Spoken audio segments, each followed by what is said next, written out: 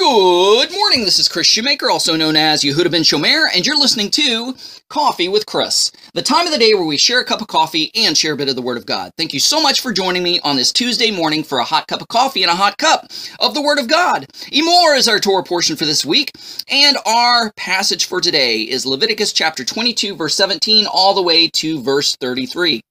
The title of today's devotional is Same Rules Apply. So let's go to Leviticus chapter 22 and read verses 17 through 19.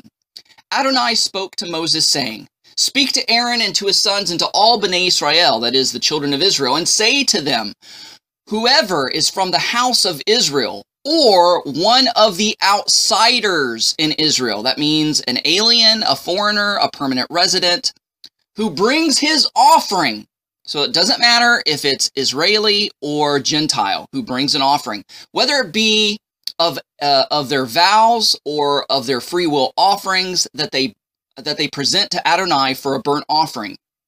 It says, "For you to be accepted, you are to offer a male without blemish from the bulls, the sheep, or the goats." So Israelites and those foreigners who worshipped Israel's God worshipped him identically. There wasn't a worship protocol, special things that Israelites had to do that foreigners didn't, and vice versa. Everybody who came to bring a sacrifice to the Lord brought the same type of things in the same type of way. In other words, when somebody was worshiping God, it didn't matter their genealogy, their ethnicity, where they came from.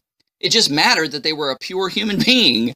And so the same rules apply. One law, it says over and over, for the Israelite as well for the sojourner or the foreigner that travels among you. And so we see this translated over into the renewed covenant. Now there is a false teaching, a false doctrine, that there's one set of rules for Jews and one set of rules for Gentiles.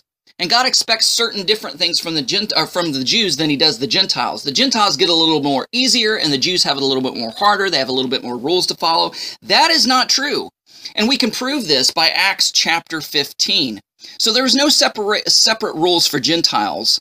And people say, well, what about, the Jerusalem Council in Acts chapter 15? Well, I'm going to use that very passage that's taken out of context that is taught that there is different rules for Jews and Gentiles, but I'll show you through this passage that there's not. So in Acts chapter 15, beginning with verse 19, it says, "It is my judgment, therefore, that we should not make it difficult for the Gentiles who are turning to God." In other words, don't make it difficult for them to convert.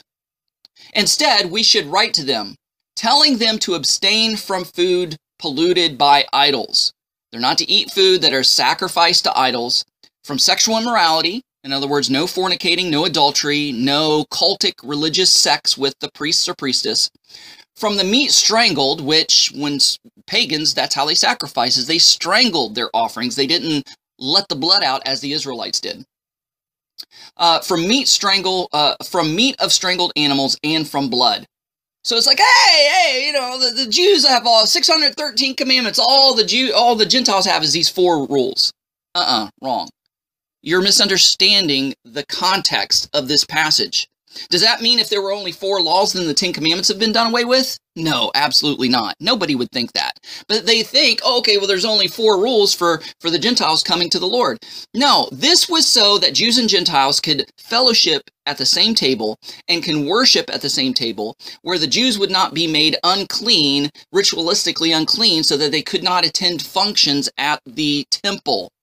So it says, these are the 4 starter laws, the 4 starter rules. So it says, so that Jews and Gentiles can come together without making each other unclean or negating one another from going to the temple to worship. It says they are to abstain from food polluted by idols. Okay? No eating food that's been sacrificed to an idol. From sexual immorality. All right? From meat strangled, and from blood. Now, if you want to go this route and say that Gentiles only have to follow these 4 rules, you don't even follow the 4 rules, because you do not eat meat that does not have blood in it. Because every meat purchased from the store, unless you bring it home and kosher it through salt, you're eating meat with blood in it. So don't tell me that these are the only rules that Gentiles have to go by, because you're not even keeping those. Now, verse 21, here is the thing that wraps it up in a nice little bow.